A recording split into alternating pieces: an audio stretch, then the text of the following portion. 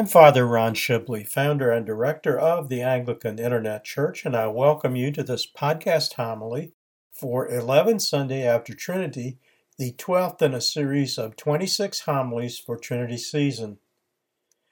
Revisions to this series are part of the AIC celebration of the start of its second decade on the web. The musical theme is the fourth verse of Holy, Holy, Holy, Lord God Almighty, performed by Richard M.S. Irwin and used with his permission. It is also the theme music for the companion video presentation for Trinity season.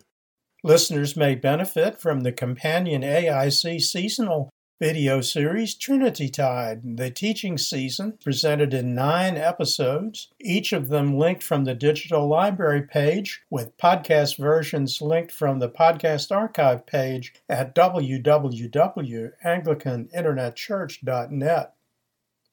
The series offers a brief history of the evolution of Whitsunday, Pentecost, and Trinity season, Anglican traditions of Whitsunday and Trinity, including the seasonal color and fasting traditions, and commentary on the collect, epistle, and gospel readings for Whitsunday, Pentecost, Trinity Sunday, all 24 Sundays after Trinity, and Sunday next before Advent in the 1928 Book of Common Prayer. The collect, epistle, and gospel readings for 11th Sunday after Trinity are discussed in episode 5. The epistle reading for 11th Sunday after Trinity, 1 Corinthians 15, verses 1 to 11, is St. Paul's short summation of the traditional doctrines of the Christian faith, that is, the received doctrine of the apostles, which provided part of the scriptural underpinning of the Nicene Creed. It also includes St. Paul's confession not only of his own part as a persecutor of the church in verse 9, but that though he labored and suffered for it, whatever success he had was not of his own making, but by the sovereign grace of God, as he points out in verse 10. The final verse is an admonition to the faithful to pass the same message of the gospel, that is, the received tradition, to others who come after them. The gospel reading for 11th Sunday after Trinity, Luke 18, verses 9 to 14, is the parable of the Pharisee and the tax collector. As we enter the account, the time is a few weeks before Palm Sunday. From what St. Luke wrote of the direction of the traveling party in verse 11, the logical assumption is that they are somewhere in the southern end of the region of Samaria. The prayer book reading begins in verse 9, but in this podcast homily I have added, for context, the parable of the tenacious widow from the first 8 verses of chapter 18. Both parables are unique to St. Luke's Gospel. St. Luke begins his account with this in verse 1. Then he spoke a parable to them that men always ought to pray and not lose heart. The subject of the parable is a woman's difficulties with a judge in her city who clearly was not a man of God. Nor from the judge's tone did he care much for mankind, either men or women.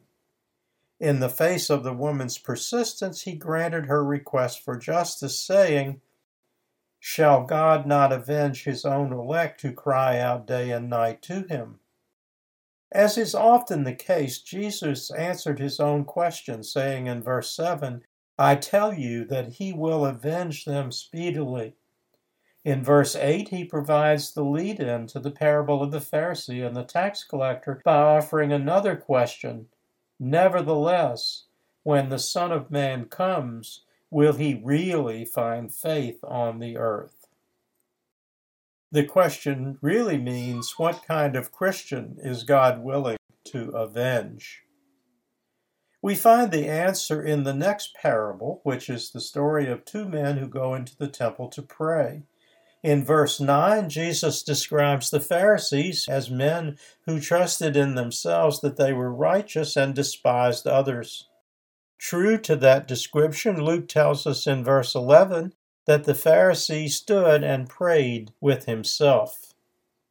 In the rest of the parable, Jesus offers more teaching concerning the difference between real righteousness and self-righteousness.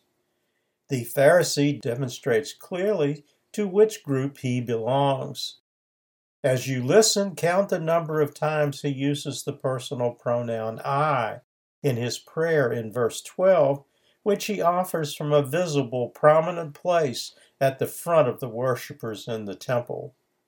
God, I thank you that I am not like other men, extortioners, unjust, adulterers, or even as this tax collector.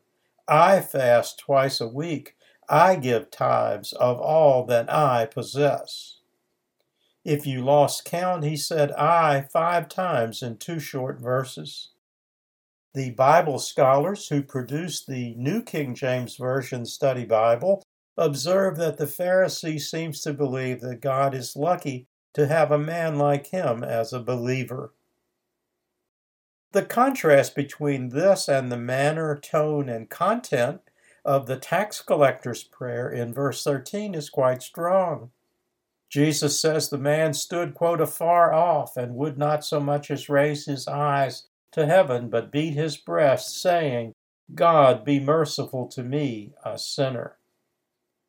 This calls to mind the parable of the chief seats from Luke 14, verses 7 to 11, in which one man claimed for himself the best seats instead of waiting until others had been seated and receiving an offer of one of the chief seats. So, what kind of person is God willing to avenge? Jesus gives the answer in verse 14. I tell you, this man, that is the tax collector, went down to his house justified rather than the other. For everyone who exalts himself will be humbled, and he who humbles himself will be exalted. The lesson is, don't count yourself more righteous than others because you wear your best clothes to church, or because you crossed yourself a fixed number of times, or that you bowed more deeply than others, especially than that person sitting next to you.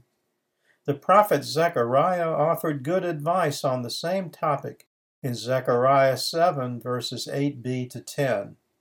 Execute true justice, show mercy and compassion, everyone to his brother. Do not oppress the widow or the fatherless, the alien or the poor. Let none of you plan evil in his breast against his brother. Other AIC resources on topics discussed in this podcast homily for 11th Sunday after Trinity are available at our website, www.anglicaninternetchurch.net. First, New Testament Gospels, an AIC Bible study video series presented in 45 episodes. The parable of the chief seats is discussed in episode 17. The parable of the Pharisee and the tax collector in episode 18, and the parable of the tenacious widow in episode 19. Each episode includes many illustrations. The Lives of the Saints, an AIC Christian education video series presented in multiple episodes. From the first series, St. Paul is the focus of episode 5, and St. Luke of episode 15. From the second series, Archbishop Cranmer is one of 3 English martyrs celebrated in episode 28. Episodes in seasonal videos and Christian education videos linked from the digital library page, Bible study videos from the Bible study page, and podcast versions of all 3 from the podcast archive page. From the AIC bookstore publications, the Gospel of Luke annotated and illustrated, the parables of the tenacious widow and the Pharisee and the tax collector are discussed in chapter 18. The book includes 111 illustrations from the 6th through the 20th century. In Layman's Lexicon, words and phrases of interest are mercy/merciful, parables, virtues, and wisdom. From the prayer book Psalter, History, Text, and Commentary, Psalm 51, King David's Confession, is discussed and Anglican usage of it explained on pages 120 to 122. The Writing Prophets of the Old Testament, another AIC bookstore publication in which the prophet Zechariah is discussed in Part 3, Chapter 11, pages 105 to 110, with the text box Zechariah in Scripture and Christian Liturgy on page 106. The first closing prayer is an adaptation of Psalm 51, King David's confession of his sins against God and his fellow man, and in which he found a way out of spiritual darkness. The second is the Collect for 11th Sunday after Trinity, which Archbishop Cranmer adapted for the 1549 Book of Common Prayer from the Gelasian Sacramentary using the modified text from the 1662 Book of Common Prayer. Have mercy upon me, O God, after thy great goodness. According to the multitude of thy mercies, do away with mine offenses. Wash me thoroughly from my wickedness and cleanse me from my sin. For I acknowledge my faults, and my sin is ever before me. Against thee only have I sinned and done this evil in thy sight, that thou mightest be justified in thy saying, and clear when thou shalt judge. Thou shalt purge me with hyssop, and I shall be clean. Thou shalt wash me, and I shall be whiter than snow. Thou shalt make me hear of joy and gladness, that the bones which thou hast broken may rejoice. Turn thy face from my sins, and put out all my misdeeds. Make me a clean heart, O God, and renew a right spirit within me. Cast me not away from thy presence, and take thy Holy Spirit from me.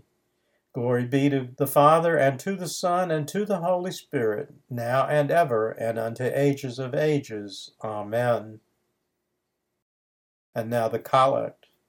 O God, who declarest thy almighty power chiefly in showing mercy and pity, mercifully grant unto us such a measure of thy grace, that we, running the way of thy commandments, may obtain thy gracious promises and be made partakers of thy heavenly treasure. Through Jesus Christ our Lord. Amen. Until next time, may the Lord bless you and keep you. May the Lord make his face to shine upon you and be merciful to you. May the Lord lift up his countenance upon you and give you peace. Amen.